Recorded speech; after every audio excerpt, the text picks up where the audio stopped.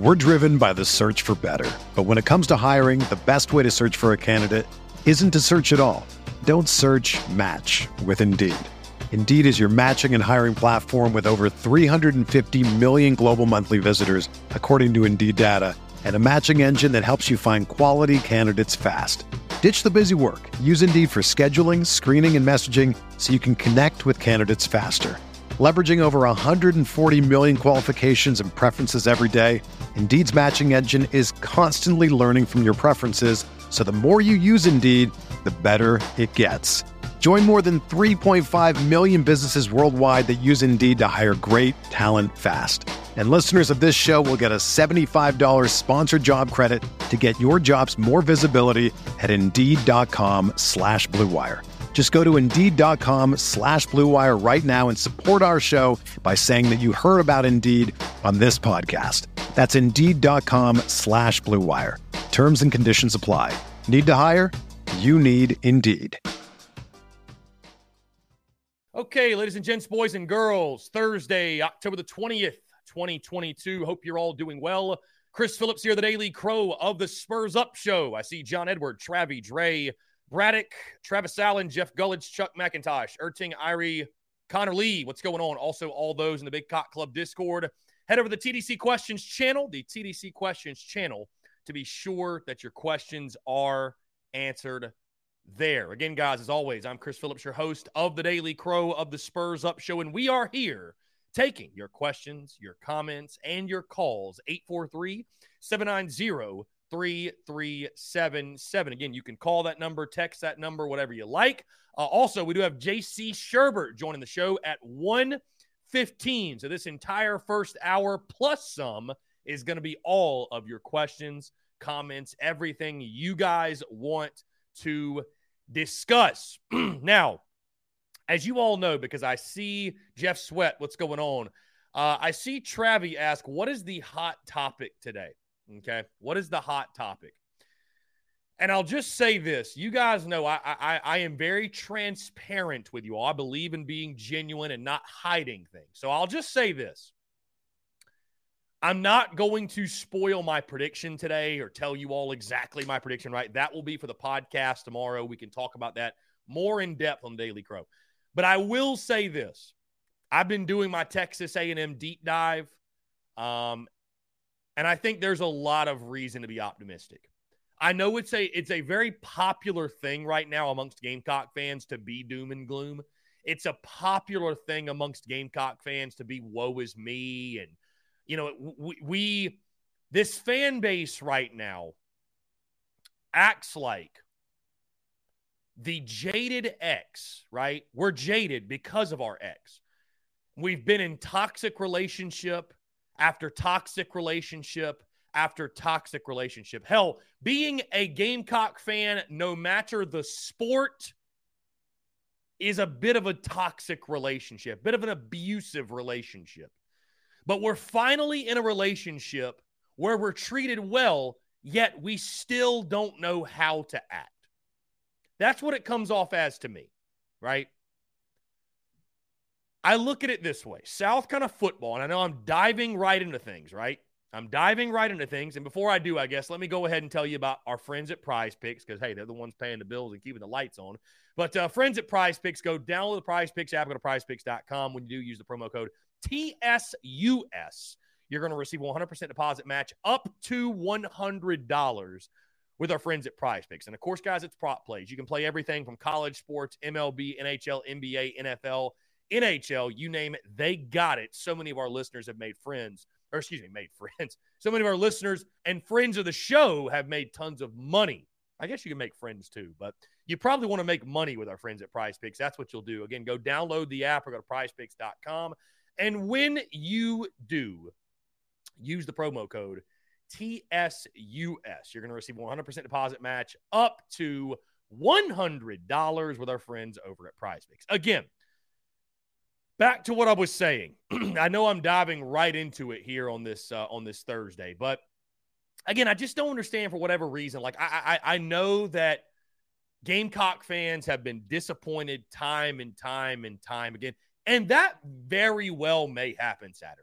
And if it does, we will react accordingly, right? We'll react accordingly. I can deal with people picking a loss.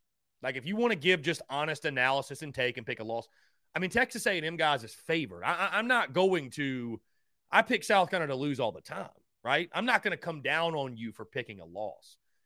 But I don't know, like some of the – it's like I told you guys earlier in the week, the morale. And I think it's not even a reflection on Shane Beamer or Gamecock football. I think there's just miserable people out there. And there's just miserable Gamecock fans out there, you know? I mean, the fact of the matter is this. We've won 3 in a row. Whether you think they're 13th grade teams or you think we're the worst 4-2 team in the country, this team's 4-2. I'm not telling you to be blindly positive or nauseatingly sunshine pumping. I'm not asking you to do that. I'm not asking you to do that. But folks are going to the other extreme and just being like, there's a difference in what I do and being critical and calling it like you see it. Because I don't have any problems when people want to be critical, but I always just say, keep the energy consistent.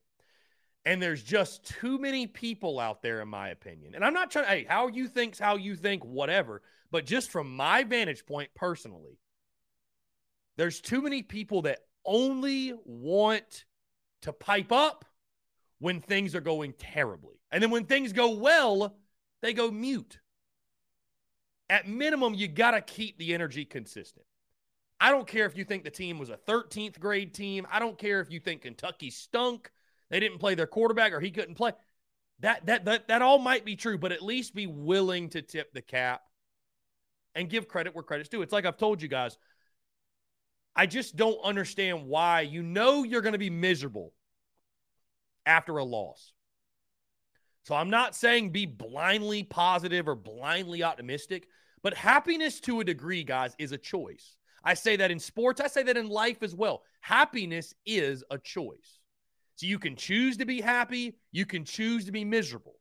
Why would you actively choose to be miserable after a win? Why would you actively choose to be miserable when your team has won 3 in a row? I just don't understand it. And I'm not speaking to one person or 2 people. I am just speaking generically to the masses. You know you're going to be miserable after a loss because we all hate to lose. In no world are you happy after a loss. So why also choose to be miserable after a win? Like there's some people I see on social media, it's like, let the Gamecocks lose first. Let them disappoint you and let you down first. Then, hey, South Carolina goes out and lays an egg Saturday night. By all means, I'll wallow in misery with you next week. You won't be alone. But I don't know. I'm not saying, again, be nauseatingly positive and sunshine pumper. I'm not saying that, but I don't know. I just, there's people out there. It's interesting to me, those that just lead with the negative constantly. Anyways, guys, I'd love to hear from you, 843-790-3377. I say all that to say I think we have a lot of reason to be positive and optimistic this weekend. I do. I actually think the Gamecocks have a lot of reason to be optimistic, right? Because when you look at this game, I understand the streak. I understand, the negative trend. You've never beaten Texas A&M. And again, though, I think a lot more of this comes down to, and it comes back to, fans are jaded. I think this fan base is just so jaded and so hurt and so distraught and so we've seen the movie before and the ship still sinks. You know, we've had the rug pulled out from under us before. People just don't want to get excited for this game. People don't want to have any sort of expectations for this ball game. Now, I think keeping realistic expectations is fair. You know, we had our big club hangout earlier this week, and Luke RJ is someone that chimes in a good bit, always brings the heat, and always brings the banter. And, you know, he made the point coming into this game that, hey, listen, we've never beaten Texas A&M. I don't want to have egg on my face. I'm going into this game conservatively with conservative expectations. I've got Texas A&M beating the Gamecocks. That's fair. I think that's very, very, very fair. I think that's very fair. It is. Because it's kind of one of those things. It's kind of like I said, guys, going into Kentucky. It's like until it happens, I'm not going to pick it to happen. I'd rather be pleasantly surprised than disappointed yet again. I will say this, though. On that note, I'm trying to think. I picked A&M to win last year. I picked A&M to win in 2020. I want to say I picked them to win in 19 because it was on the road. So I don't know if I've ever picked South Carolina to beat Texas A&M during my time of doing this, of running my business, whatever, creating content around the Gamecocks. I don't know if I ever have. So there's nothing wrong with going in this game with conservative expectations. Again, it's an entity you have no control over, right? Why would you, just because you come into a game with a certain confidence level or making a certain pick, it does not affect the ball game, right? And Travis says, I will say we must show consistency in winning before I'm confident in games like this. I mean, that's fair. That's fair. Somebody else commented, Travis Allen said, I stay consistent. Rat, sat, ain't cutting it. I hear you. Well, our commentary on that will continue. No matter how many Facebook comments anybody leaves, though, or tweets or Instagram comments, that ain't going to get Marcus Satterfield fired. Right? That's not going to do it. So we're in the middle of the season. I love the banter, the beauties in the banter. I don't want to sit here and talk about Marcus Satterfield every day, especially when it's like, let's see what happens this weekend. Does bye week Sat come out? You know? The Gamecocks, I think the Shane Beamer era, I think we're either 4-0 or 5-0 coming off of extra time. That could be bowl prep. That could be a bye week. That could be coming off the preseason. Right? You think about the games in which we've had extra time to get ready. EIU, Georgia State, both season openers. There's 2 wins. UNC bowl win, that's 3. Florida off a bye, yeah, that's 4. And then this year, SC State with the extra couple days. So 5-0 with extra time to get ready. Now, are all of those wins equal? No, they're not. But this team has shown a knack when they've got extra time to prepare. This coaching staff has shown a knack to have these guys ready to play their best football. And all you can do, obviously, is just hope that continues. I know Texas A&M is a different beast, different animal, but I also, it's interesting, guys. It's interesting how similarly I look, and A&M reminds me a lot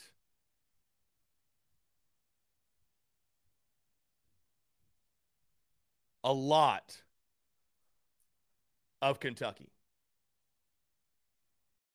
Reminds me a lot. Team with quarterback questions, going to depend on a run game. They have trouble stopping the run.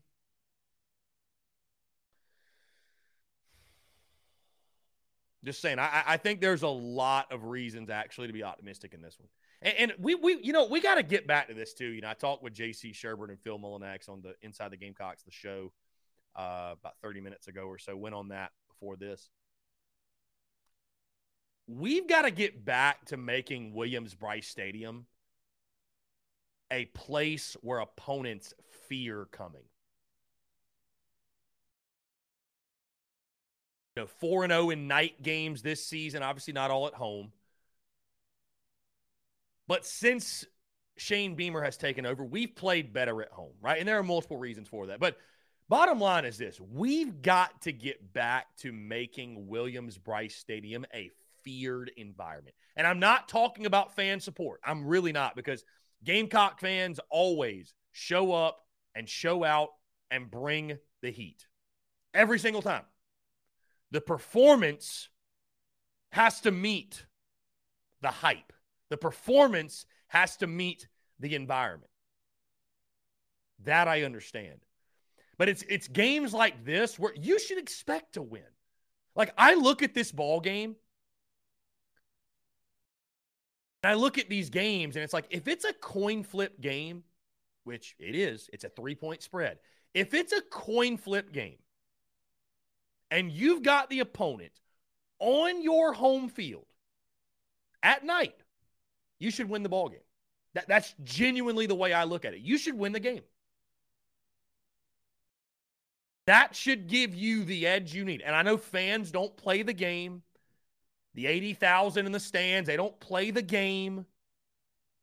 But guys, we just saw last weekend the impact a crowd can have when Alabama went to Tennessee. I know you guys hate the Volunteers. We all hate the Vols, but Neyland was electric. That matters. That environment matters. And again, I know Gamecock fans will show up and show out and be loud as hell on Saturday night. And we need this team to also show up and show out and perform to their capabilities. But this is a game to me, man. Like, Willie B has got to get back to being a feared environment. And the only way to do that is win these games. The only way to do that is win these games. It's a toss-up. This is the pure definition of a toss-up. Go take it. It will be an even more damning loss because it's on your home field, I think. Because you should play better football at home. You should play better in the friendly confines, no matter the sport. You should play better at home. I know a lot of guys feed off of playing on the road. I used to love playing on the road. You love hearing the trash talk. But playing at home, you should be prepared to play your best. And there will be no excuse for South Carolina not to play their best Saturday night. You've had extra time to get ready. Again, you're in front of the home crowd. You've won 3 in a row. I mean, you've got all the momentum in the world. Everything's lined up for you to get the W. Literally everything. I literally don't know what else could be going right for you. What else? What is I think everything's lined up. Everything. Now it's time to go perform. The curtains are pulled back. It's time to go perform.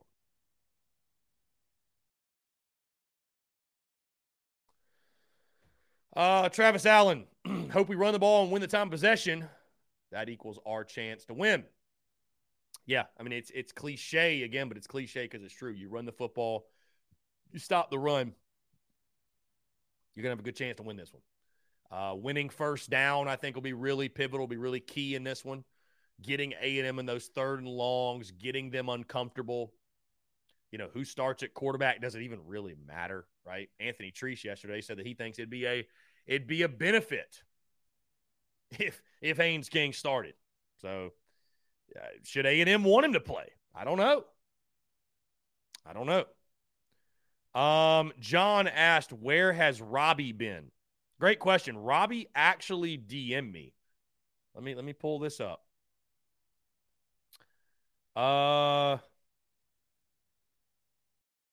He actually DM'd me yesterday and said, hey, man, I'm going to the zoo today with my cousins, so I'm not calling today. Hope you have a great show today. That was yesterday. Today, I don't know where Robbie is. Maybe he'll call in. I'm sure he will. After hearing me, I bet he's going to call in the next 10 minutes. So.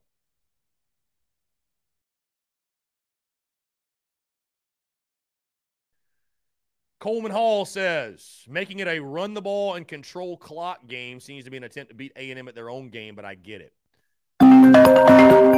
Coleman, I think you just got to do what works. Robbie Davis, exactly. That's what's worked for us. Let's jump to the home. To accept. Robbie, what's up, man? How are you? On cue, why don't you? How about that? On cue. On cue, indeed. I'm not How surprised. are you doing? Yeah, I'm doing well, man. I'm blessed. What's up? Whew, I'm doing all right. My legs are a little on the sore side from being at the zoo yesterday, but I'm doing fantastic. I think that at some point while Beamer is here, okay, and this has happened before, I think that Beamer is going to get us back to where anytime an opponent, no matter if it's a conference opponent or a non-conference opponent, if they see they got to travel to Columbia, they're immediately shook the second that they see it, and they're like, "Oh crap, we got to put up with the students, we got to put up with the sandstorm, we got to put up with the fans.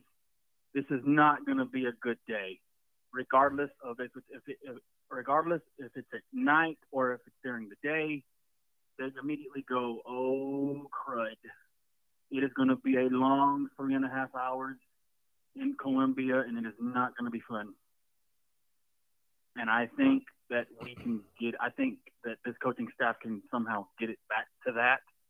And that would be awesome, to be honest with you. That would be epic with not just football, but with any sport. Like having a home field advantage in a sport helps out tremendously. Yeah. I mean, listen, it's hard to win on the road. And I would say to improve your home record also, recruiting and improving your talent and improving your team is going to help a lot too. But when it's a game like this where it is a toss-up, I mean, I think – and I'm not even – because I see some comments. I'm not really even – I'm not calling for the fans like, hey, y'all got to show up. Like, I know our fans will show up. Right. I'm more so talking about our team playing well because the fans always show up. The environment's always there. I'd just love to see now the performance on the field meet the hype and meet the environment. Right. Right. I agree. So, because I think that's why folks are jaded, because we've had these games where it's been a night game and we show up and we're fired up and, look at Clemson last year. You just lay an egg. And then with Kentucky last year, you lay an egg. And there's been multiple times where that's happened. I mean, even to a degree, don't hate me for saying it, but to a degree, even Georgia State was that way.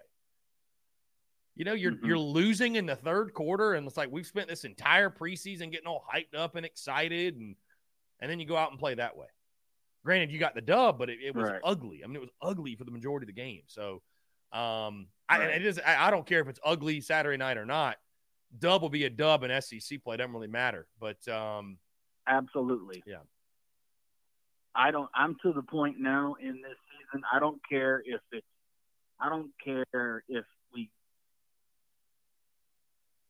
if we play. I mean, I hope we play good. Don't get me wrong. All right, if we play well enough to win, yes, I will be happy. But I want to see us, for once, absolutely just destroy a team, and they immediately know from the get-go this is going to be a long day, and it's not going to be fun.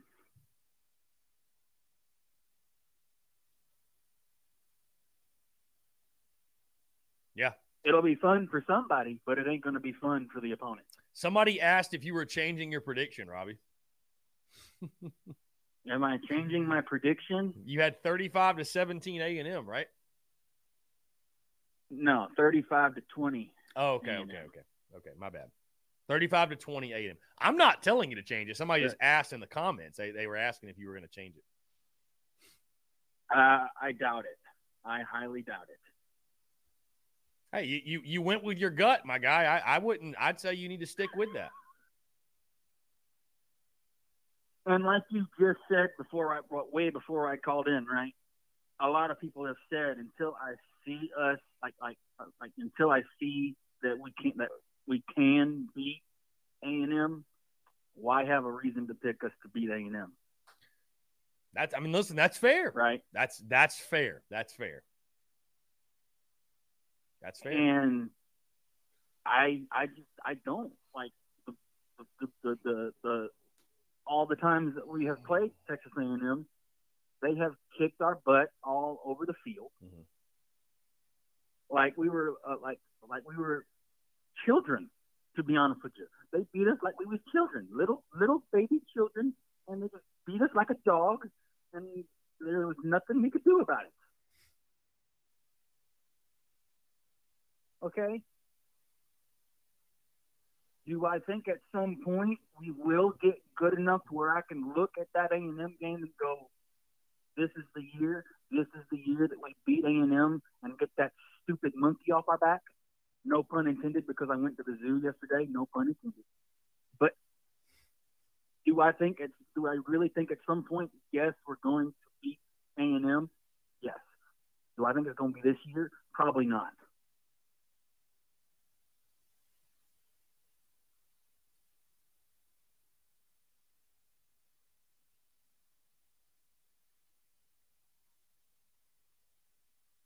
And I just don't know what else to say at that point. Right? Mm-hmm. I mean, I thought we were going to beat Arkansas, but I was wrong about that. Right? Because I thought we had the better team than Arkansas, but I was wrong. Okay? I was wrong. We lost to Arkansas. I ate my crow and just moved on. Yeah. Okay? Robbie, I'm not asking you nor trying to convince you to change your prediction, Robbie. You stand behind it. Oh no, I'm not changing. Yeah, just you. I respect a man that can just stand behind his pick. Tomorrow and think to myself, we can win today. Absolutely. Because I told my mom got mad at me whenever I picked us to lose to Kentucky, and I was like, Mom, it was just a prediction. Right? That's all it is. All it is a prediction. I'm gonna wake up tomorrow afternoon, watch football games, and hope and pray that I watch South Carolina take care of business and beat A&M. The only thing different is I gave my prediction, and that's all it is a prediction. So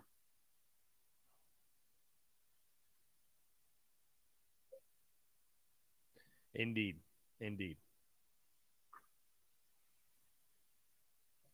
But yeah, I'll be ready to go and watch the game tomorrow night and be cheering my tail off. Not tomorrow night, Saturday night. Not tomorrow. Scratch that. I'm losing track of my days here. Good gracious. Saturday night, I will be cheering for the boys, 100%. But yeah, I'm losing track of my days, man. I'm going crazy. You're good. You're good. Zoo got you all in a tizzy, my guy. Zoo got you in a tizzy. But yeah, I will be watching it, cheering the boys on, and I think that with how big this game potentially could be, and I still stand by what I said yesterday. If whichever running game shows up, that's who's going to win the football game. If we don't stop A-Chain, we're in trouble. Yeah, absolutely. Yeah, I think no doubt. If we can contain him and have Lloyd get his numbers the way he's been doing the last 3 weeks, I think we can somehow pull off a miracle. But if that doesn't happen, then oh well. Just got to take it as is and just move on. Mm-hmm. But that's all I got. You have a great rest of your day, and go Gamecocks, and to heck with Clemson. Well said as always, Robbie. All right, buddy. Have a good one. Yeah, man. You too.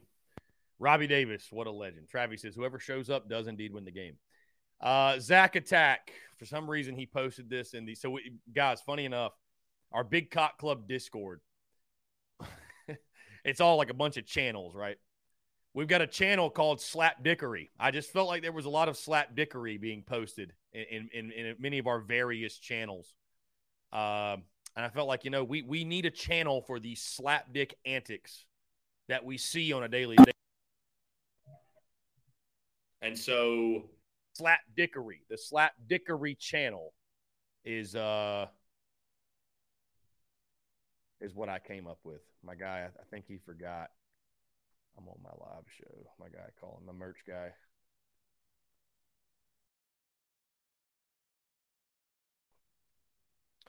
Bert Ayers says, if not this year, then when?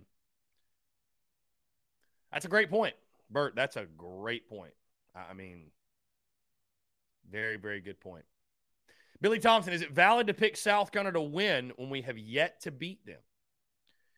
Well, Billy, I mean, it's got to happen at some point, right? Don't you think so? Do you think Carolina's just going to lose to A&M forever? So, I mean, I guess it depends on, do you want to go against the grain? Or, I mean, yeah, I think you try to in a game like this. You can't just completely discount the history, right? You can't. It does factor in. It does. Because I can assure you, Texas A&M's fans expect to win this one. And again, rightfully so, right? They've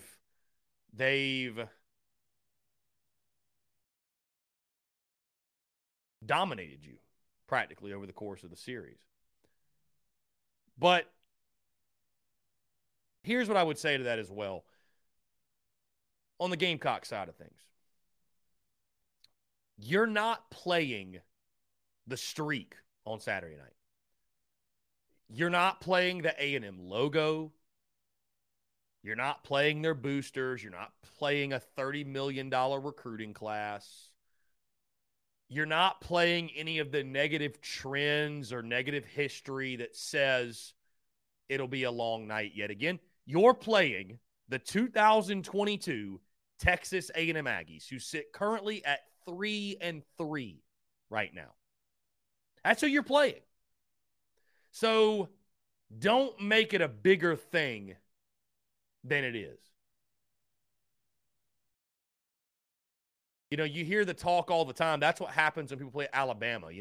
They look at Alabama, and Alabama's already elite, but they think about, they're playing the history and that, we're playing that A and oh my God, this great Alabama. Like, you're just playing them, their team. You're not playing their history. You're not playing their titles. You're playing that year's version of that team. And I look at this A&M game the same way. Like, you're not playing 0-8. You're not playing Kenny Trill. You're not playing ghosts of games past. You're playing the 2022 Texas A&M Aggies. The 2022 Gamecocks against the 2022 Aggies. You've got to, at some point, let all that negative history go. You can't continue to let your past define you in this series. All streaks have to come to an end at some point. All streaks are made to be broken. And this is your best chance in the history of this series to come out on top.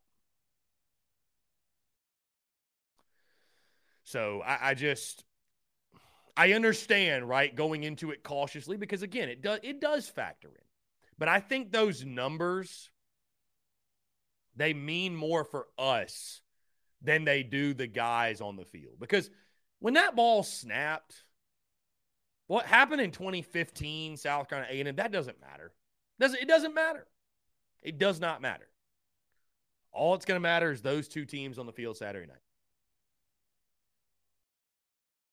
Teddy says, will Vandy ever beat Bama? Well, they don't play enough. I mean, they barely ever play. I don't know. In the history of forever, yeah, I think Vanderbilt will probably beat Bama at some point. Dude, we're talking about college football that'll be here hundreds of years. Right?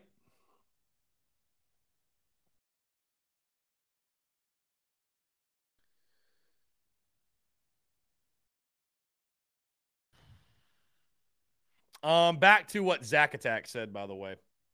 I didn't even get into his question because I was talking about the Slap Dickery channel, but he says, Hypothetical, I could see us winning the game against Texas A&M, but our offense being trash in the first half again. But playing okay in the second half. The majority of fans say that they don't think we can beat Mizzou with the way we played. If we lose, then for sure people are going to say we're going to lose to Missouri. I mean, I will say this. That's why I've said, multiple times this week, the under 23 in the first half is just the play of the century. I mean, both these teams have a characteristic of they start slowly. They start slow. And, so I think it's safe to say that, until proven otherwise, the offense will start slow. I think most likely that's what's going to happen. That's what's going to happen. But Zach Attack, we find a way. We find a way to win the game. I don't care if you start slow. I don't care if you win 6-3, my guy. A win's a win's a win. And I know you highlighted Panic Ritter's comment in the Slap Dickery channel, which I love you, Panic Ritter, but most of your commentary belongs in the Slap Dickery channel. I got to be honest. Panic Ritter. Your nickname has panic in front of it. Like that says enough. That says enough.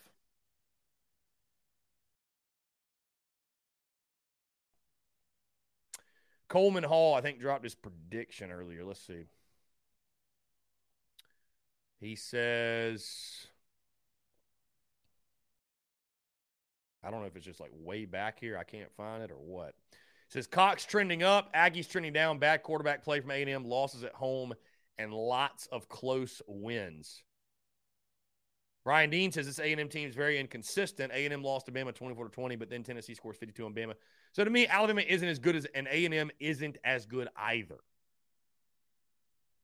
Lance Player says, going to be a good night as I'm cracking my 13th latte, and we just beat A&M 31-17.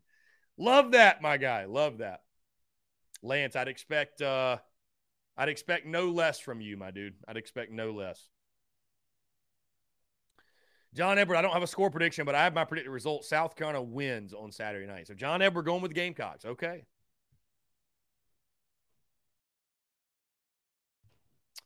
Darrell Ball Jr., come out fast like we did on defense against Kentucky and score early. Willie B will explode, and I really feel like we can cruise then. Darrell Ball Jr., feel like we can cruise. Remember Kentucky in 2017 when we scored a touchdown, like the first play of the game, second play, whatever? And then we got a pick on the second drive. I thought we were going to cruise that night too, my guy. Got to play 4 quarters.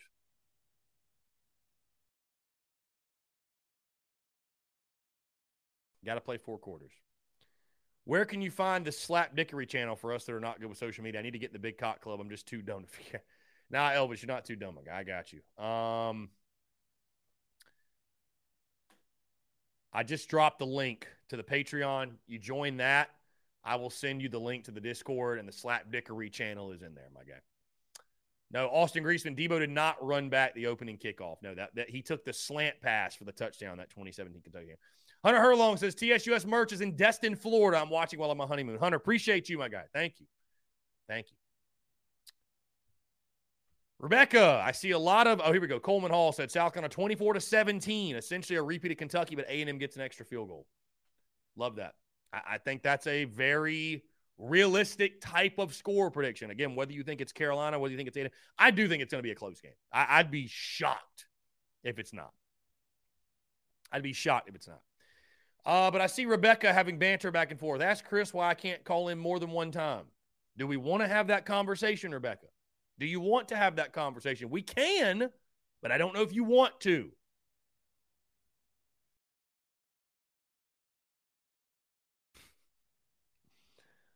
Anyways, guys, 843-790-3377.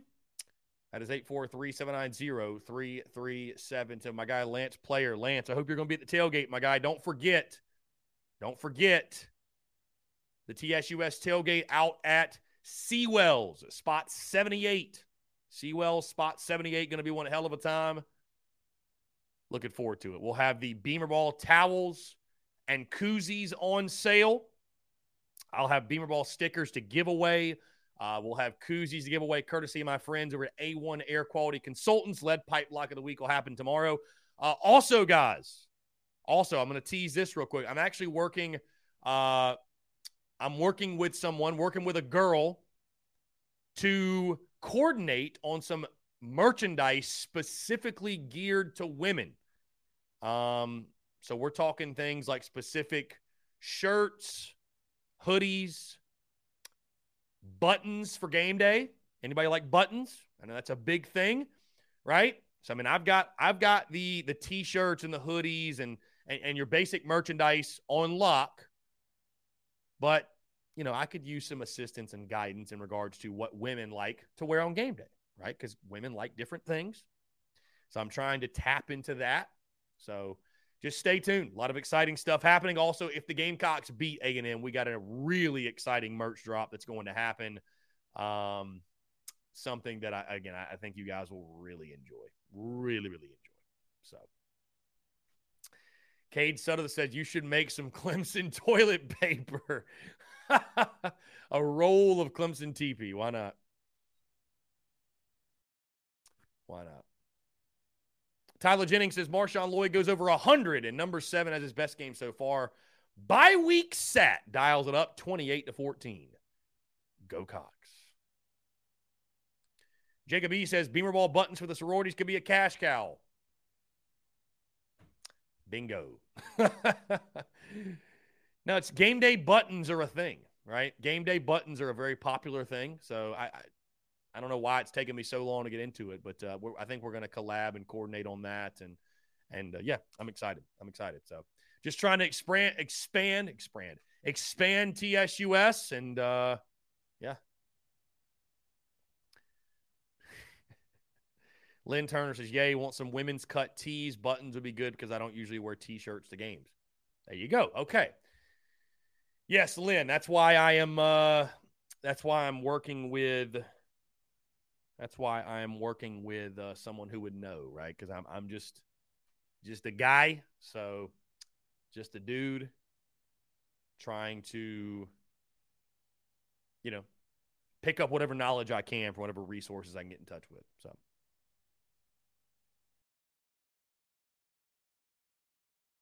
Tyler Noel, we'll be out there to see you. My best friend and his wife are Aggie fans, though. How about that? Looking forward to it, though. Definitely come by the tailgate, man. Definitely come by. Travis Lee says, I got the Aggies winning 24-17, unfortunately. Travis Allen says, Chris, how many times do we have to get Rattler to hand the ball off Saturday? The A&M run defense is not good on paper. 24-19, A&M. Again, those are all fair scores. I think the range of scores, by the way, that y'all are giving, 24-20, 21-17, 23-21. I think that's kind of the score you're going to see. I mean, again, I'm locked on the best bet, the under. I'm locked on the under 44.5. So I think it's a lower scoring game. I think both offenses will sputter. As I said, going into bye week, right? Best way to describe our offense is sputter. I think that's what you're going to see, a lot of sputter. I think you're going to see a lot of sputter.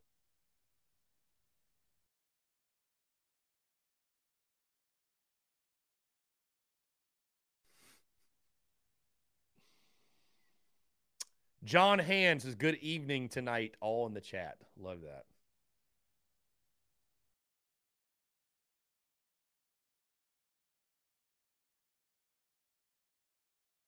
Bert Ayers says, could be nothing.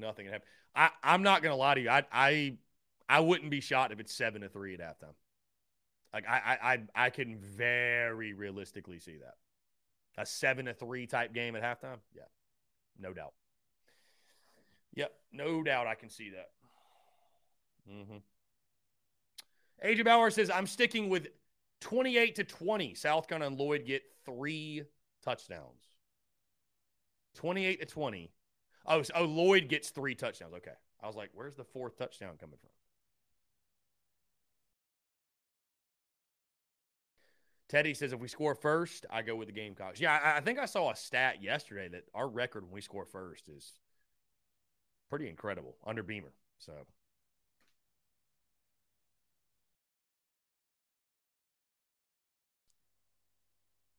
Austin says the next few games are significant to repeating Beamer's success in the transfer portal with the number 15 class. And how about Elvis? Part of the Big Cock Club now. Holy smokes, it happened. It happened, my friend. Thank you. I will send you the Discord link over the break we take here in the next minute or so. But I will send you that Discord link. Yep, because I see you right here. Elvis, what's up, man? What a guy. What a legend. Beautiful. Travis Allen being sarcastic. Cassette said we didn't bring in Rattler to hand the ball. Yeah, I mean, you got to go with what's working, though. And running the football, Marshawn Lloyd, I think that is our best bet. Guys, again, we're rocking, we're rolling here on this Thursday. We are going to jump into a quick break. Don't forget, we got J.C. Sherbert at 1:15. So on the other side, make sure you get in your questions, your comments, your calls, and more. We'll be right back here. You're tuned in to the Daily Crow.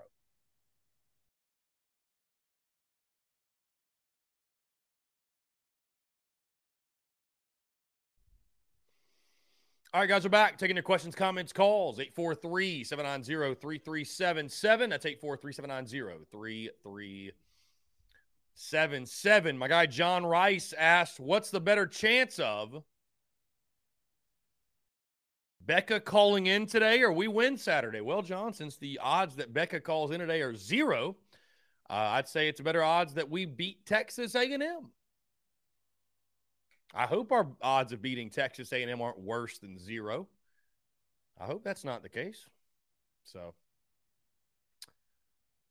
anyways.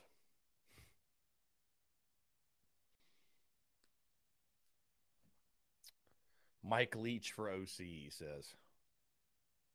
I hear you. Coleman Hall comments, oddly enough, I could see us winning this game 35-17. If Sat's offense is forced to throw the ball downfield, there's a good chance Spencer might show off, given his limited opportunities to throw the ball thus far. I mean, dude, I will say this. You know, people, none of us know, right? None of us know. I mean, look at last year.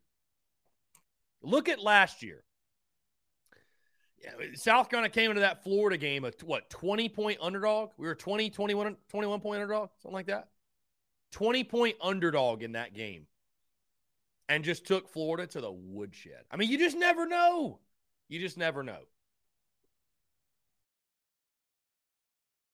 And I understand that A&M also had a bye week. I totally get that.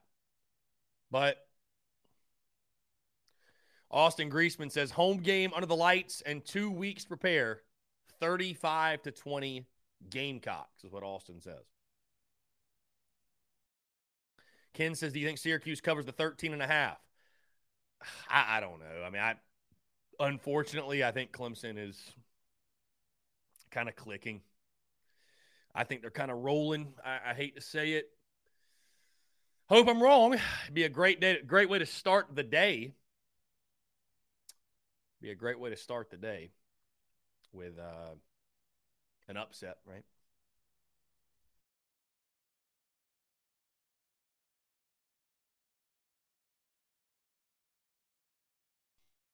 Going out there, midnight yell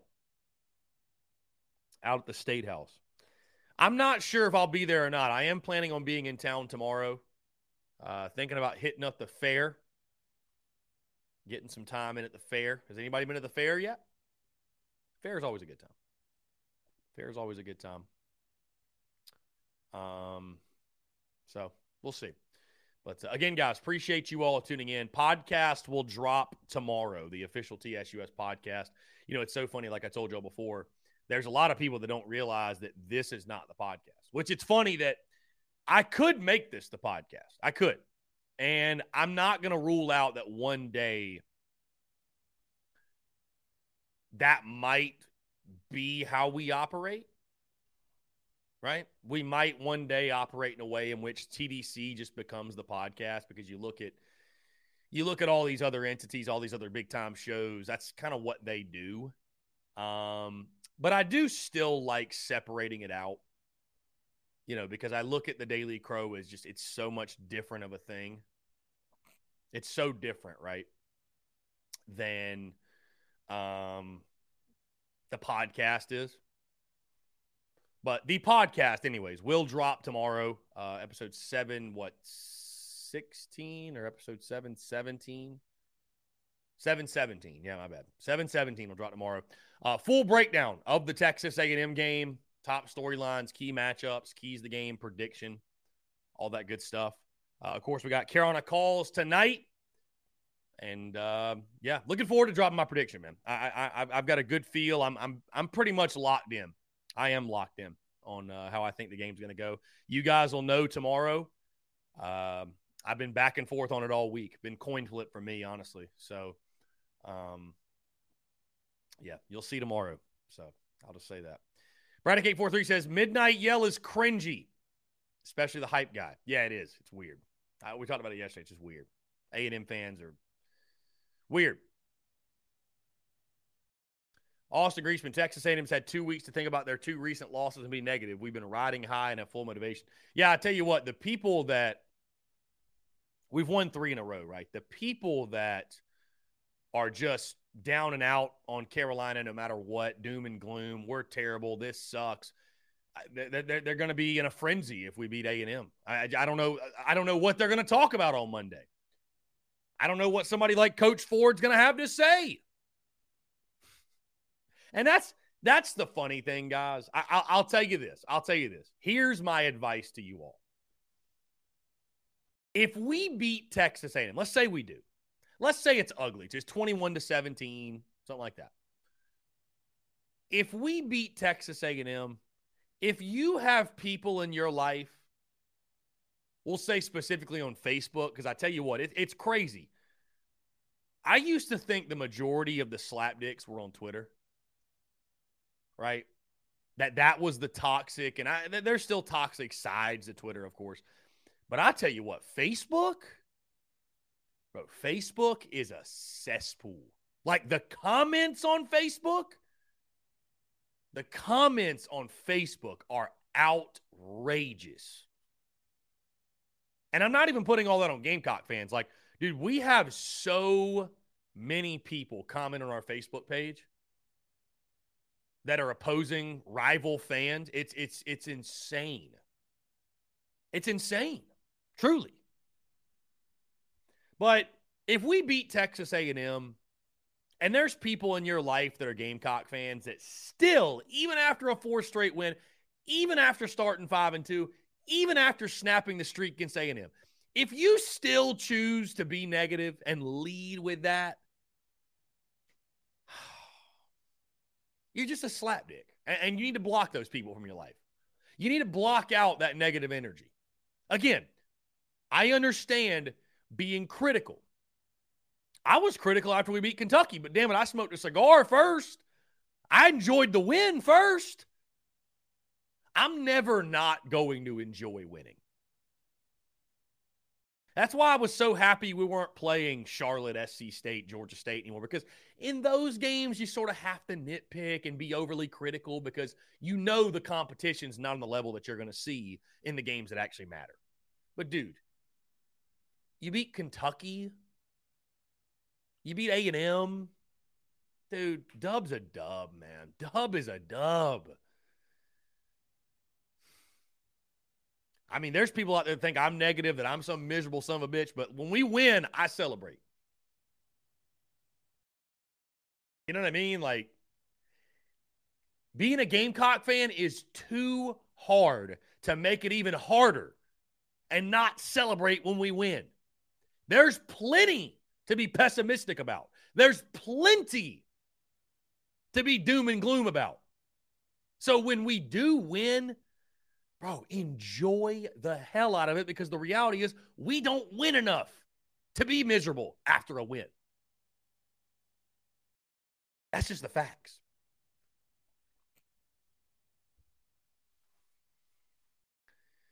Cody, what's up, man? How's it going?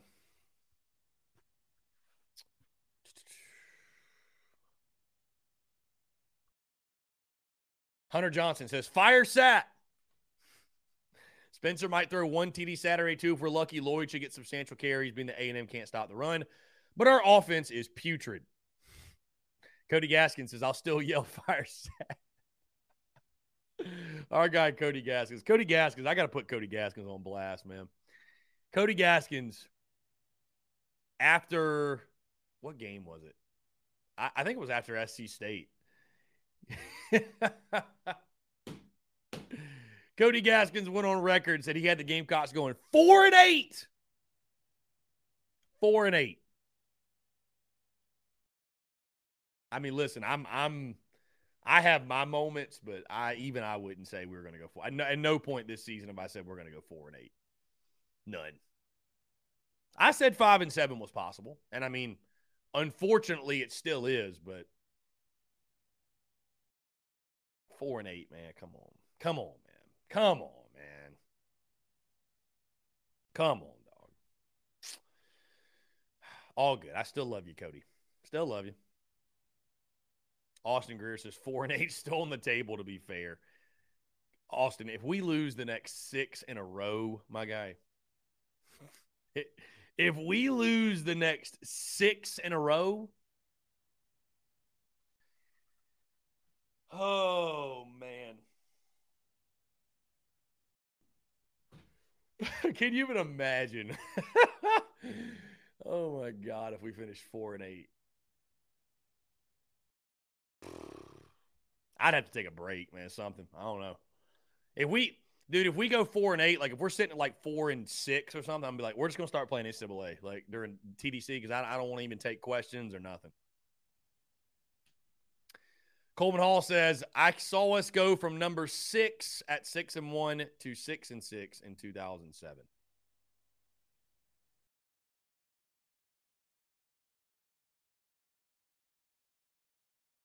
I hear you. John Rice, the tattoo bet was 10 wins. If we hit 10 wins, I'll get the Beamer Ball ass tat. So technically, it's still on the table. Technically. And we don't have to get 10 in the regular season, John. It can be 10 with a bowl win. So if we go 9-3 and win a bowl game, it's on. But you might notice, John, I don't make bets that I'm going to lose. So I don't make bets that I think I'm going to lose. That's the whole point. Rebecca, I have no tattoos. None. I have no tattoos. None on my body. That's why it's such a bet for me, because it'd be the first one ever. What a first. John Rice 10 with the SEC championship. I hear you.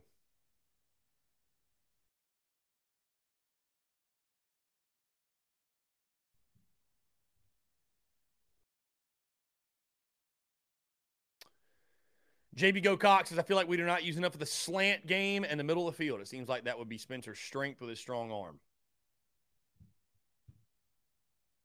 I don't know. I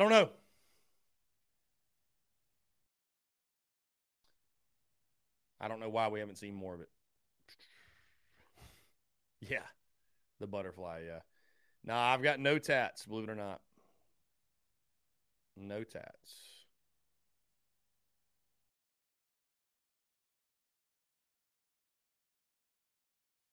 Let's see.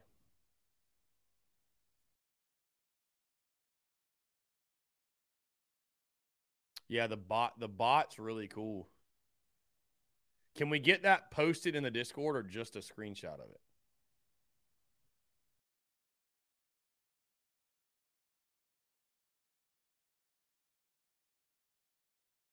I think tattoos are fire, by the way. There's nothing I've encountered in my life that I really want on my body forever. I don't know. I don't know. I'm cool with that. Like, I think they're dope. I've always joked, like, in an alternate life, I've got, like, I'm sleeved up because I think they look cool. Like, I think they look very cool. So Rebecca's got 7 tattoos, she says. Austin, I understand it doesn't have to have meaning. I don't know if you're talking to me or not, but I mean, people can do whatever they want. I've never been inclined Never been inclined to get a tattoo. Travis Lee, Frank Martin was fired because you didn't get his tattoo on you last year. Travis Lee, I was only going to get it if we made the tournament, and we didn't. So why would I just get it to get it?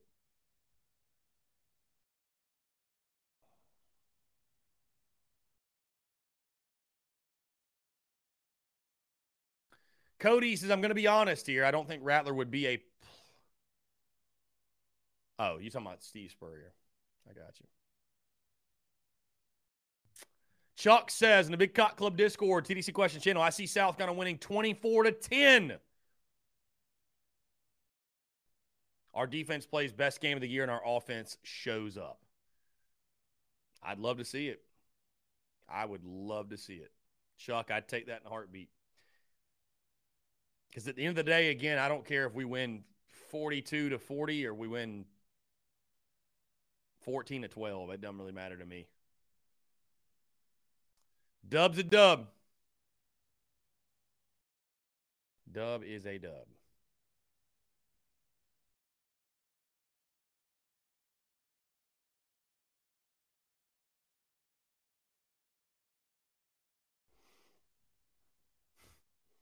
Jesse Jacobs says, Shane Beamer on Greg McElroy. Dude is all over the place. Love it.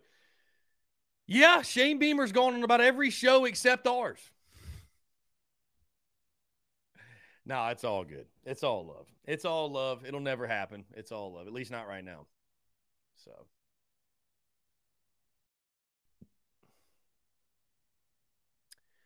Anthony Porter says, not uploading to Apple Podcasts anymore. Haven't seen anything since early October. Well, Anthony, that is because the Daily Crow podcast feed is now under the Spurs Up Show podcast feed. So if you go look up the Spurs Up Show, I think even if you look up the Daily Crow on iTunes, right? Even if you looked at the Daily Crow on iTunes, it's under the Spurs Up Show podcast. So I just condensed the two feeds. I condensed the two feeds. So it's still publishing. It's publishing every day, my guy. Publishing if you go look up the Spurs Up Show on Apple Podcasts, you'll see the Daily Crow under that. You'll see it under that Spurs Up Show podcast feed. Let me know if you can't find it, but I can assure you, I'm literally publishing it on social media every day. So I promise you it's there. I promise you it's there. Let's see. Yeah, Anthony, sorry for the confusion. It just seemed like it was much simpler to have all of the podcasts under one feed. Make it as simple as possible for everybody. Hunter Johnson said it's because of the Dak Joyner comment. It's not. It's not because of that. No, it's not. It's this goes back, dude, to the Will Muschamp era.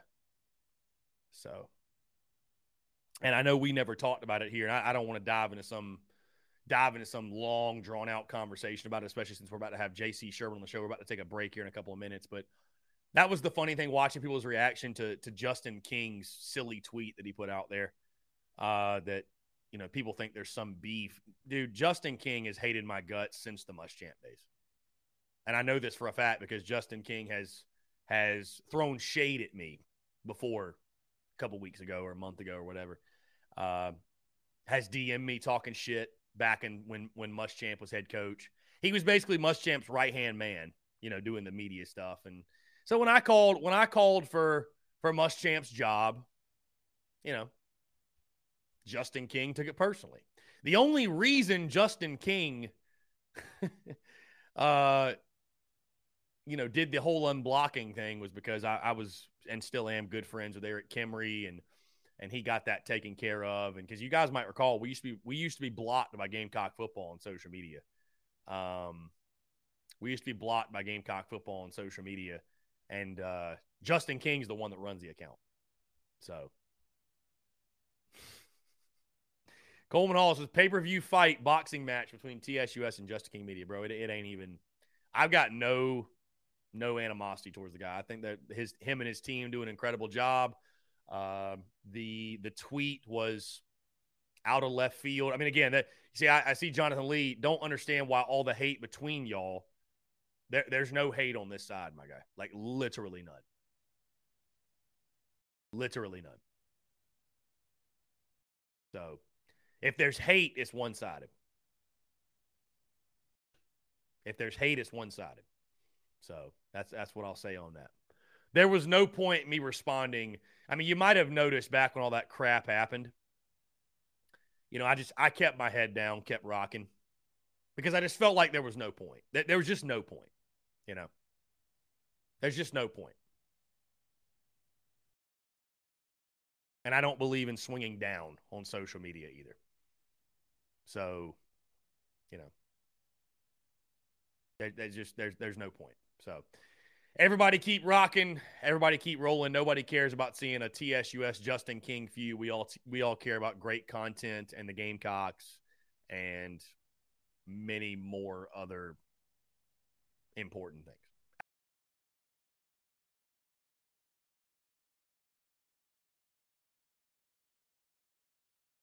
Of the Big Spur, that must have been the Justin King Muschamp hackers right there. Anyways, on the other side, JC Shurburtt, guys, we're going to jump into a quick break. We'll talk to you guys in a couple of minutes. You're tuned in to the Daily Crow.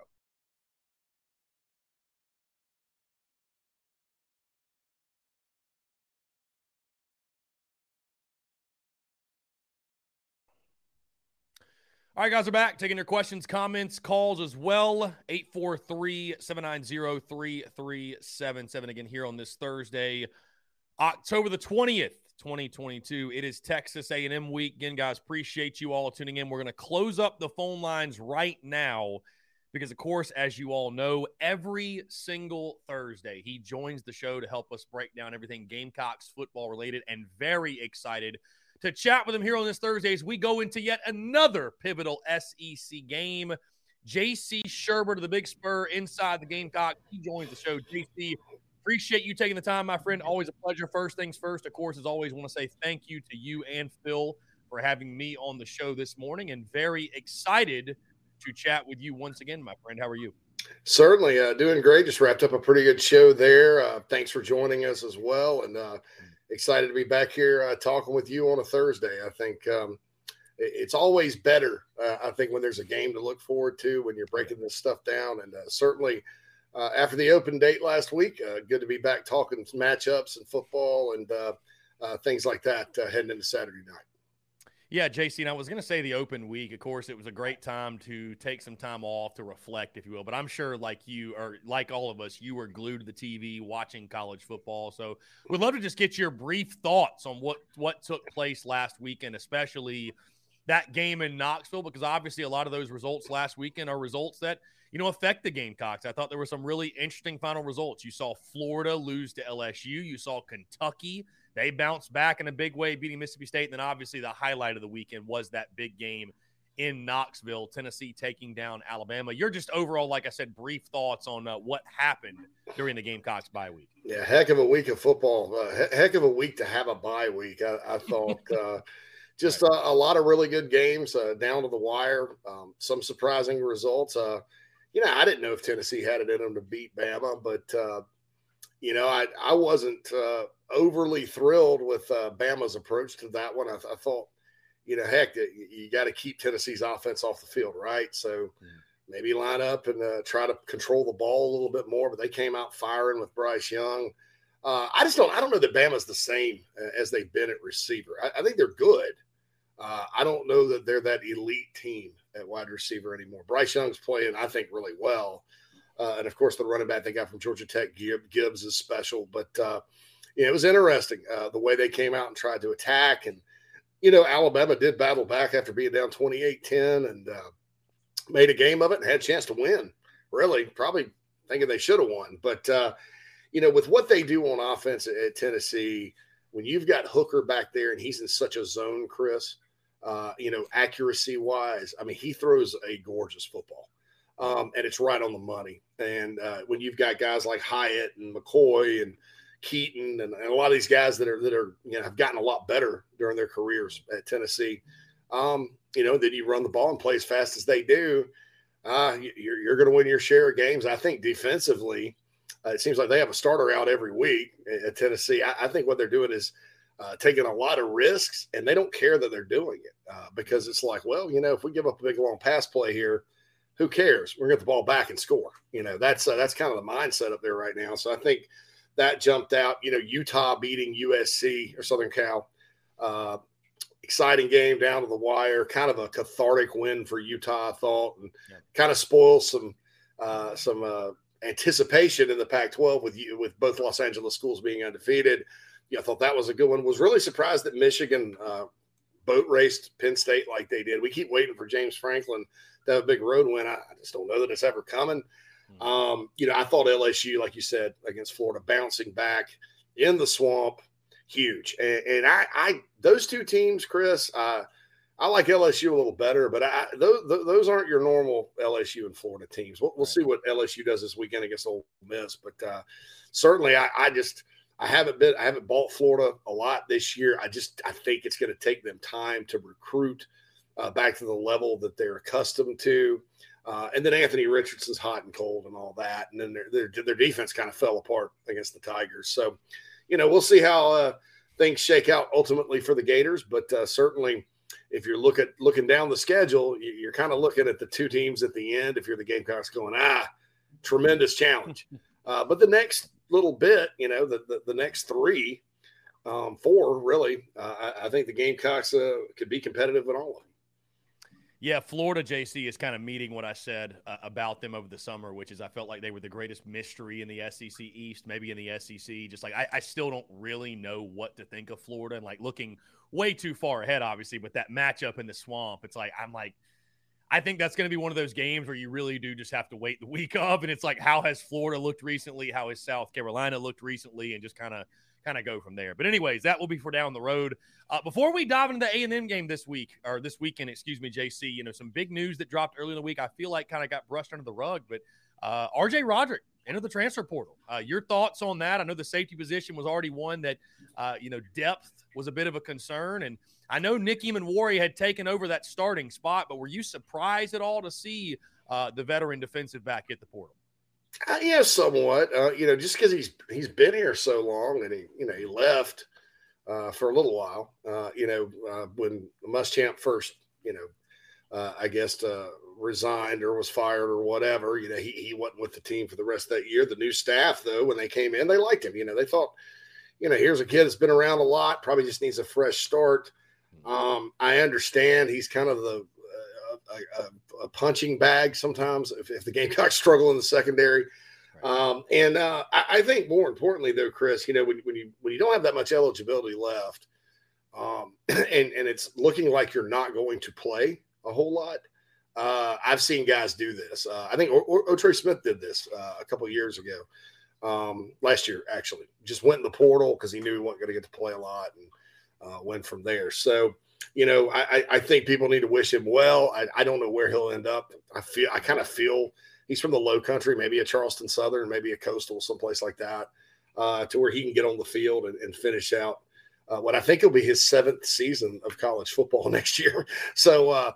That's good. But yeah, I think it was just a matter of, and yeah, Carolina does need depth in the secondary, but you look at it, against Kentucky, Emmanwori played tremendous like he always does.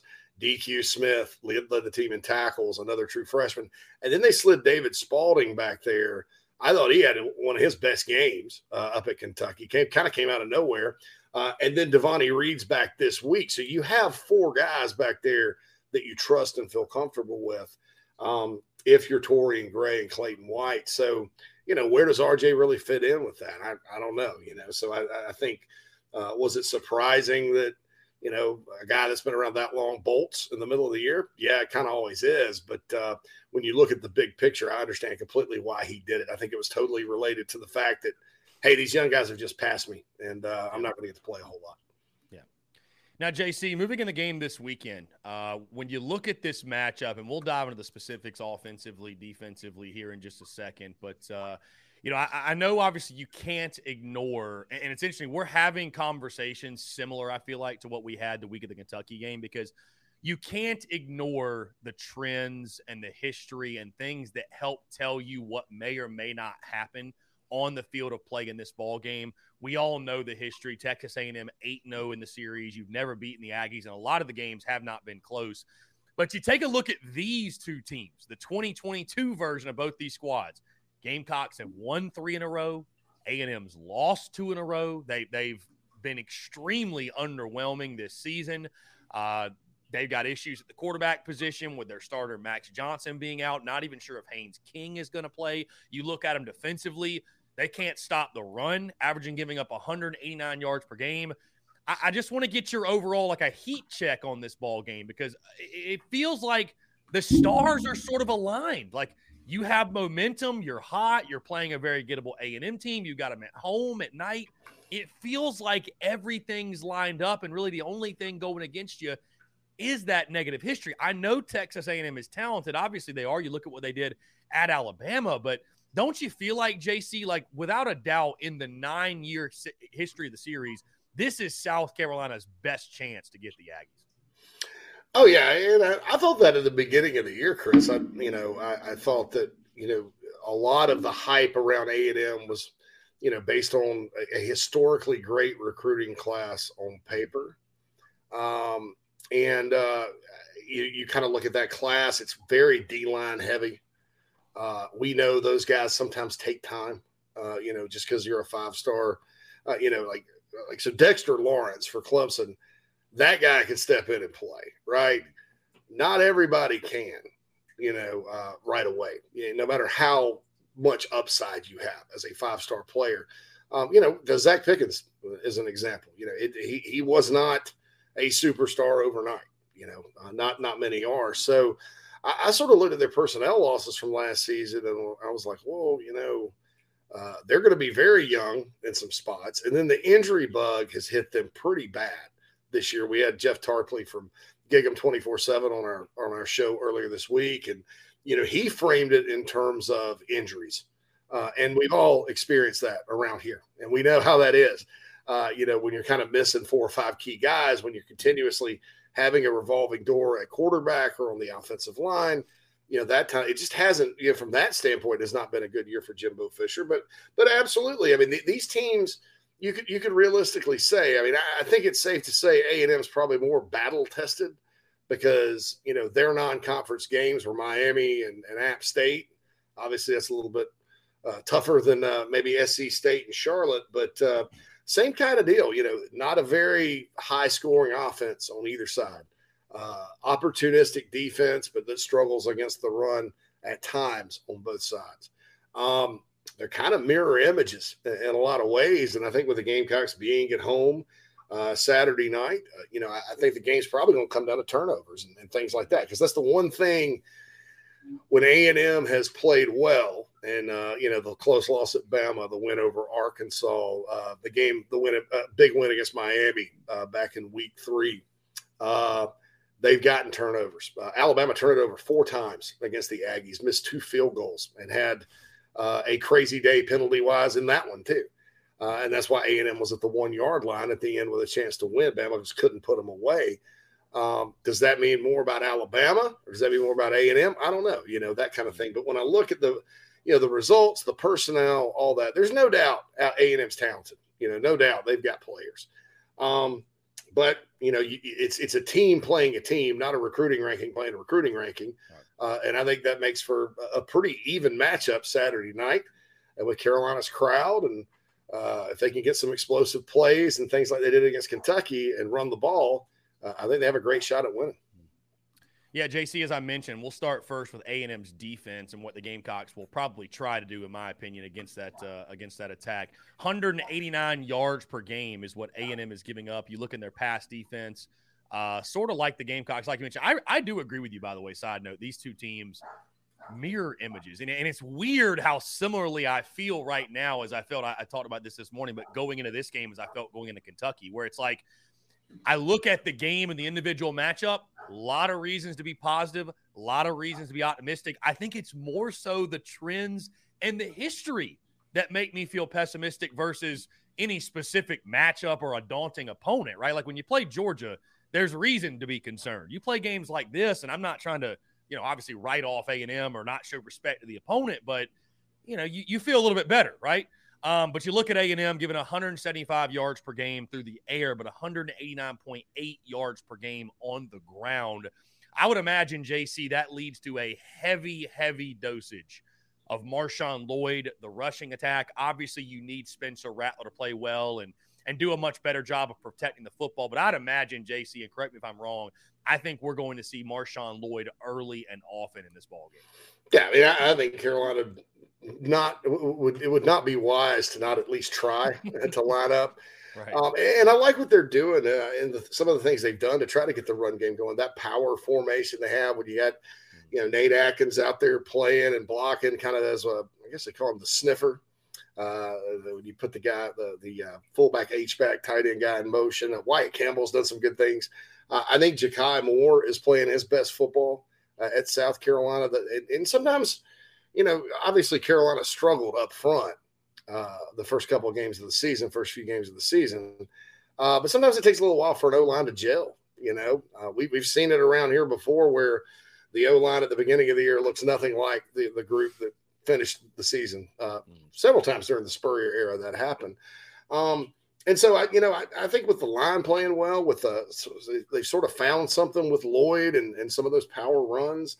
I can see the Gamecocks at least, not only trying to do it Saturday night and getting that part established, but being successful. And we know through 19 games of the Beamer era here that when on offense, when South Carolina can run the football, their offense tends to be pretty good. I mean, when they can't, it's a different story. It's ugly, but we'll see. And I'm not saying Rattler doesn't need to complete some passes and they don't need explosive plays in the passing game and things like that. But I think it all kind of feeds. One feeds the other. You're able to run it. They can't just sit there and load it up on you and all that. And then they got to creep up and try to stop it. So then you can go over the top or. Maybe get one of those little screens and block it like you did against Kentucky. And, I think that could be 6, depending on who's out there and gets it. So I think that, you still look for balance and all, but yeah, with the way A&M struggled against the run, I think you'd be kind of dumb not to line up and try to get that going. JC, you mentioned the Beamer era, and South Carolina is 5-0 when they've got extra time to get ready, whether that be a bye week, whether that be the offseason going into a season opener, whether that be a game like SC State where you did have extra time to prepare. But they're 5-0 with extra time to get ready, and the offense has been dazzling in more than a couple of those games. Could you see South Carolina potentially dialing up some things or doing some things that we haven't seen to this point? Because, I think back to last year and, you mentioned obviously it was spurned by the running game being fantastic. When you talk about the Florida game last year where you came off the bye week, I think you ran for like 280 yards in that ball game. But could you see a similar result where bye week sat prevails yet again and we see an offensive explosion, if you will? Possibly. If Carolina gets it going, running the ball, it's going to be hard for A&M to get stops. The thing with their defense, though, the Aggies, is their run defense is not that great. Pass defense numbers are good, but they don't give up a lot of points. They're kind of a resilient group, especially in the red zone. So, you hope Carolina, and it's maybe a game. I don't think they're going to have as many chances to score as they had against Florida that night. But if you think about that game too, Carolina had to kick 4 field goals against the Gators, even though they won 40-17. So, you're kind of hopeful that, you can get touchdowns in the red zone against this team, because I also think as limited as this A&M offense has proven to be this year, and even with A-Chain, they're not a team that's going to go in and score 40. Most against most legit defenses. But I think if Carolina can put points on the board and can get it done, running the ball and passing it and all that and get the crowd going, that, you could see a situation if you get up enough early that A&M is just not going to be equipped to make a big comeback. So once again, the need for an early start kind of rears its ugly head for the Gamecocks on Saturday night. Well, and that's what's funny you say that, JC, is both these teams start very slowly. That's putting it kindly. It's a punt fest most of the time. JC, I tell you, we always do like the best bet for the games or whatever, and I've gone on the under, but I tell you, the under first half, under 23, that feels like free money, man. Until we see otherwise, that either one of these teams is going to get off the schneid quickly and and get it going. But, I wanted to point out, too, you mentioned the Florida game, and we're coming off of Kentucky. And in those ball games, big plays on defense, defensive touchdowns, and big plays on special teams, block punts, what have you. Huge difference makers in those ball games. You think back to Florida last year, you had the scoop and score by Jabari Ellis. That was kind of the nail in the coffin, I feel like, early in that one. So, I think if you're able, certainly, it's cliche, no doubt, but if you're able to force some type of defensive score or special team score, especially at home, you love your chances. Now talking about the other side of the ball, JC, you mentioned, again, these teams kind of mirror images of each other. I expect A&M to also lean on their running game. And it's a pretty good idea to do so when you got a guy like A-Chain in the backfield. We talked about him this morning, really explosive player, can take it to the house at any point. And especially when you look at the questions they have at the quarterback position. I'll ask you, are you hearing anything specifically on Haynes King, his status? I know you said an Aggie insider, I believe, yesterday. Do they have a feel? Is it going to be a game time decision? And let me ask you this. Do you think it makes much of a difference who starts at quarterback for A&M in regards to what they're going to try to do? I think if you were talking about Max Johnson or Haynes King, it's probably one thing. I think with King and Weigman, they're kind of similar guys. They both have some wheels. They can, I think one key for Carolina defensively is don't let Haynes King beat you with his legs, because, he's not proven to be the most accurate passer in the world, especially when he's under pressure. But as we all know, those guys can kind of run out and get yards. Same with Weigman. But, as far as like the word on the quarterback situation, you talk to their insider, Jeff Tarpley, and he's really good at what he does. And how he phrased it to us, Chris, was Jimbo didn't say Haynes was starting. He said he's going. So we got a little coach speak going on there. Yeah. And sort of the discussion on Gig'em 24/7 and other Aggie outlets I've been reading this week is like, well, if they go with Weigman, they're just basically mailing it in on this season because he's not ready, and kind of trying to build for the future, get him experience, whatever. I know Jimbo likes him a lot. He talked about him like he was going to win the Super Bowl, Heisman Trophy, and NFL MVP all at the same time when he signed it, but just like South Carolina, Jimbo's offense is quote unquote pro style in nature, but it's more complex. So it does take quarterbacks some time to get it. But I think, if you're wanting to face one of the two, obviously when you hear 5 stars and at South Carolina, you've seen freshman quarterbacks come in through the years and turn your season around. You're kind of like, oh, I hope that doesn't happen. But there's a reason he was third team. There's a reason he wasn't ready to go out there yet.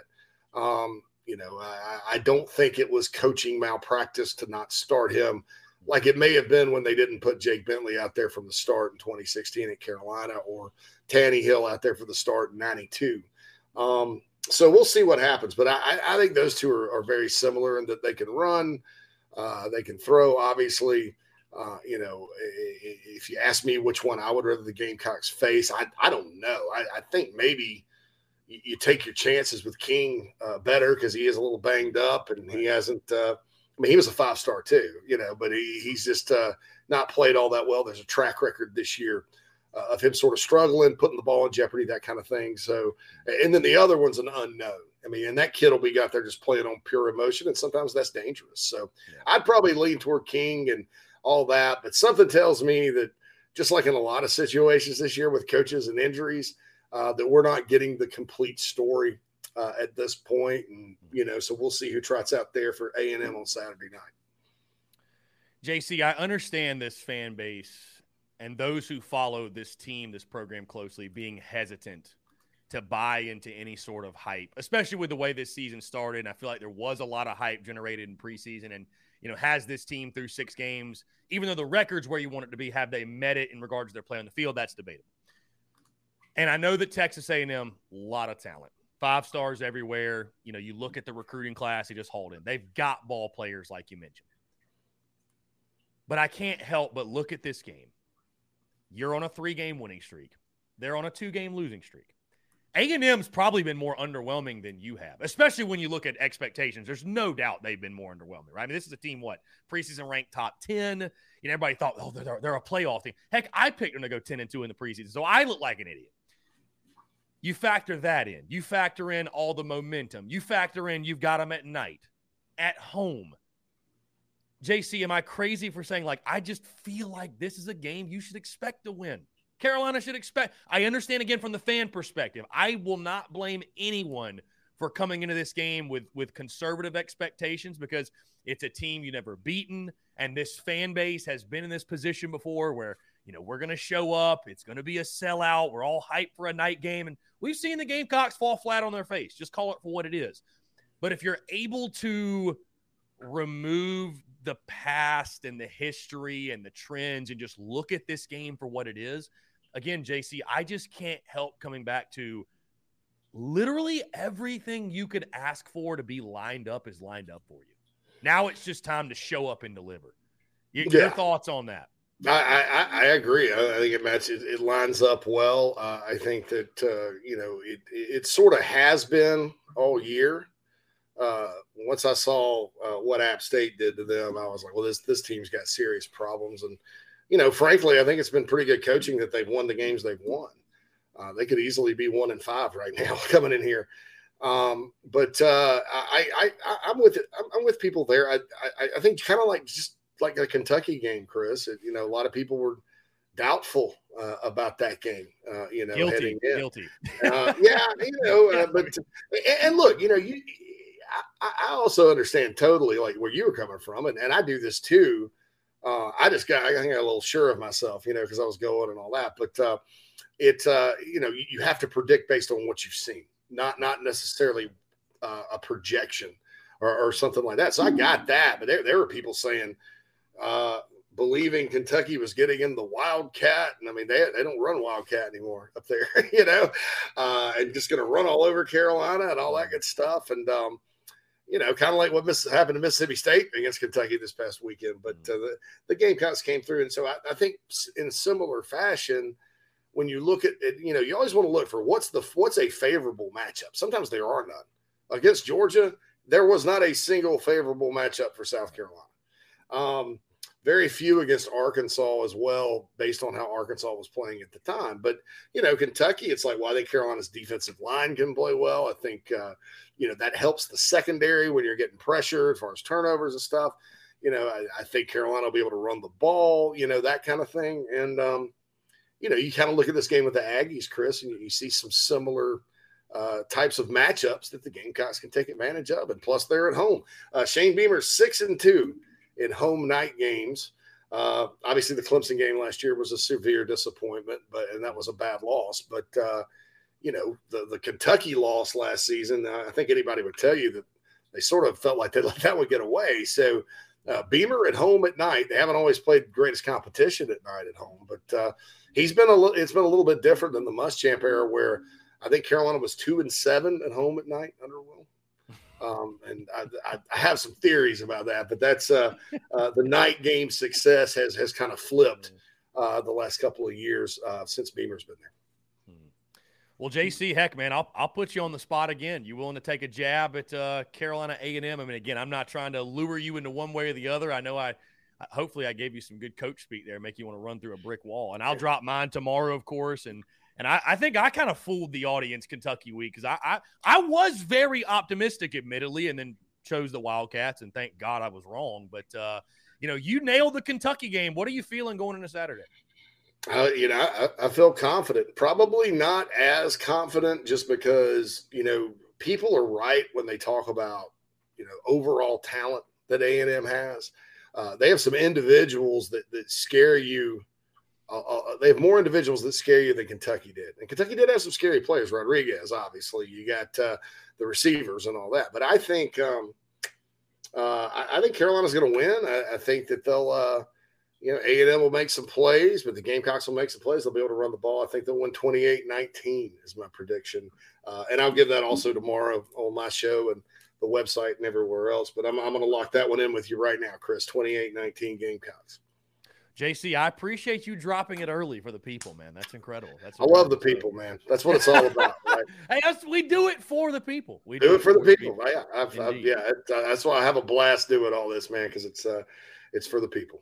Yeah, absolutely. JC, last thing before we get you out of here, of course, again, I got to ask you about the recruiting side of things. Anything notable? Anything standing out? I know we're slowly getting closer, right? We're all locked into the season and week by week, but signing day is approaching. I know things are probably kind of heating up on the recruiting side. So anything you're hearing, is there anything of note that Gamecock fans should know or be keeping up with? Yeah, Marquis Anderson and his family will be back in town this weekend. A lot of 2024 kids, Pringle and Thompson, the tackles from within the state, are among the unofficial visitors.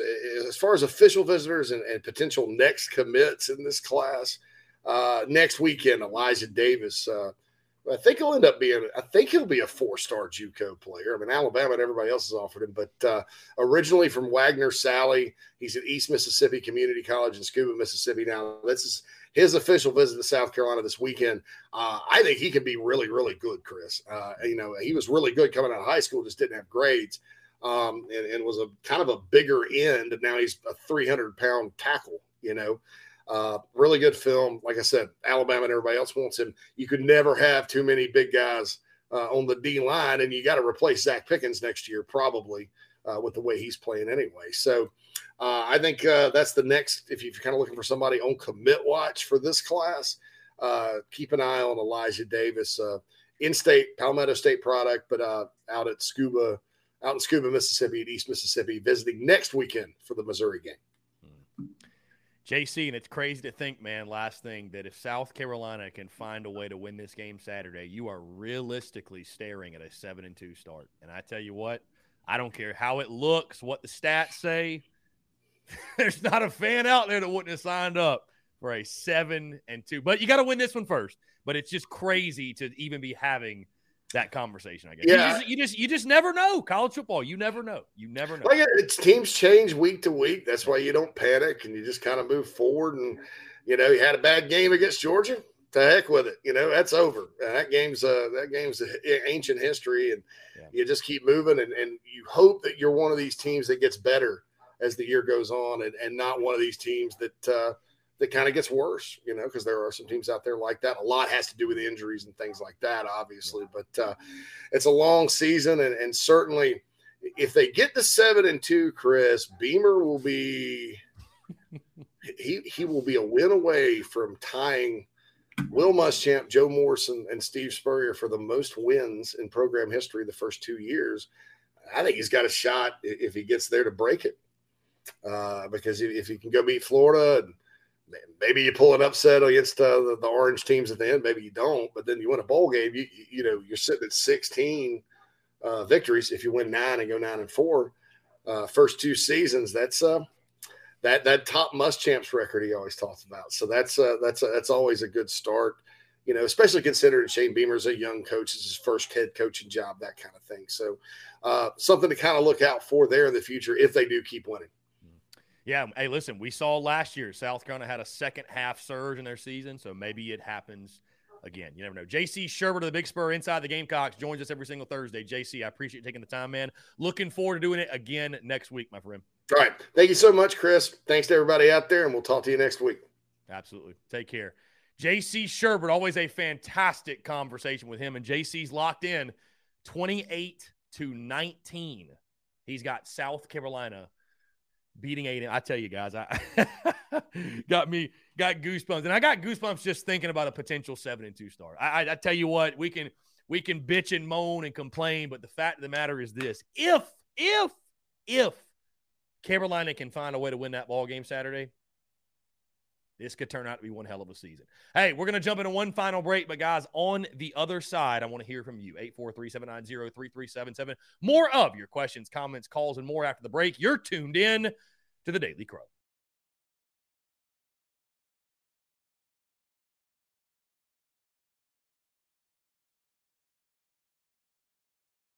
All right, guys, we're back. Final 7 minutes or so here on the Daily Crow, taking your questions, comments, calls as well.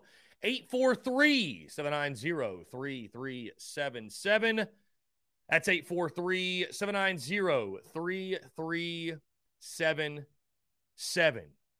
I want to shout out, by the way, because I just got a text from our Carolina Cigars guys, our man Todd Smith, who I know tunes into TDC. I don't know if he is tuned in right now, but I've seen Todd Smith comment all the time. I've seen Todd Smith on social media.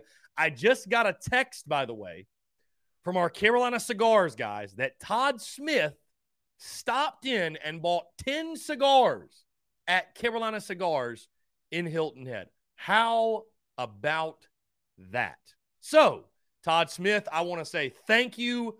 And guys, I will say this. When you support our partners and our sponsors, you are supporting TSUS. I don't just want you guys to think like that goes such a long way for us. I just cannot say enough. I cannot say enough. Cannot express enough gratitude. So, guys, thank y'all so much again. Absolutely incredible. That was an awesome text to get.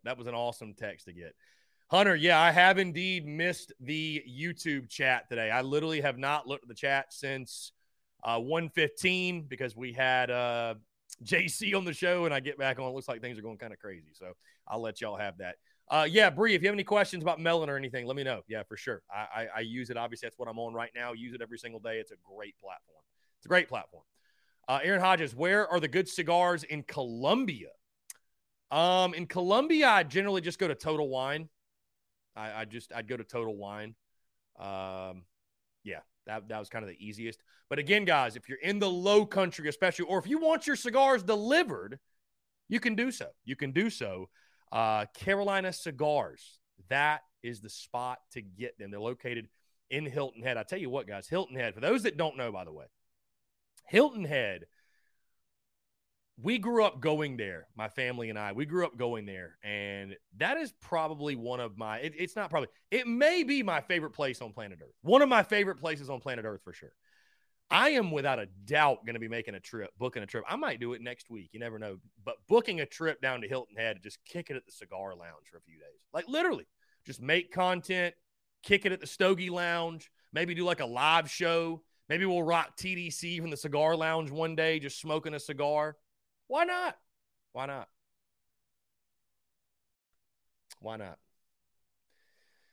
So, looking forward to it.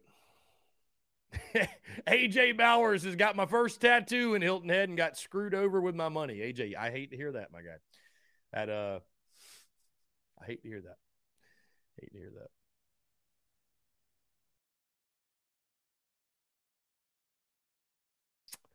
Anyways, let's see.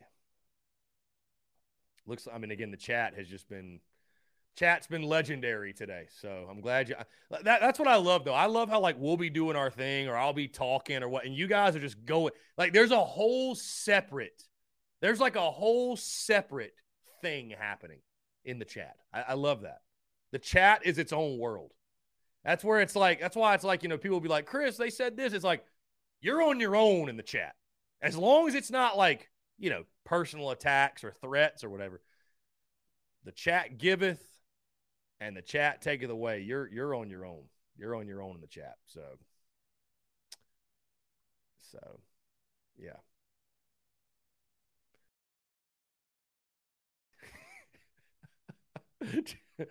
Oh my goodness. James Kendall says, love the remote TDC idea. James, TDC is the vibes are legendary in here, obviously, but don't you feel like it hits differently?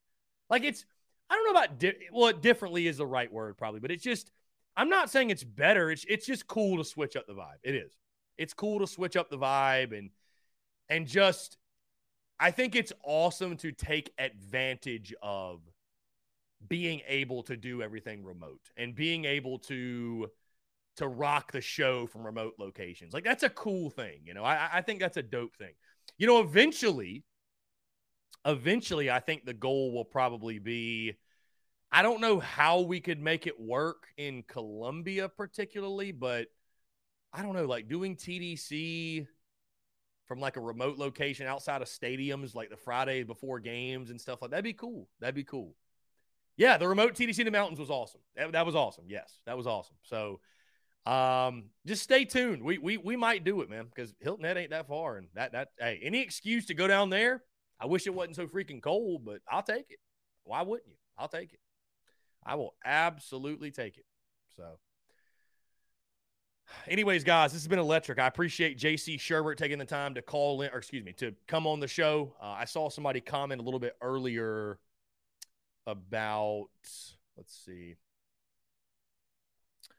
Matt Sellers. Just wanted to say adding the daily guest to TDC was a great idea, and you picked some good ones. They all give great perspective. Matt, I appreciate it, man. Yeah, it's been awesome. And again, it's been cool to watch the evolution of everything in regards to the business, but certainly the Daily Crow, the way it's evolved. I mean, I don't know if Lance players still tuned in, but I know there's many of you out there that remember what the Daily Crow was in its infancy, me being out at a park, basically going live on Periscope for like 10 minutes or so. And now we've got like a full-fledged show, a legitimate 2-hour daily show. We have guests come on every single day, and we have callers and we have questions. And it's just been really, really cool to see the evolution of TDC and the community we have with the Daily Crow. That's probably, guys, honestly been the biggest game changer the Daily Crow has provided, is that when I started it back in, TDC started in this format, really back over COVID, August of 2020.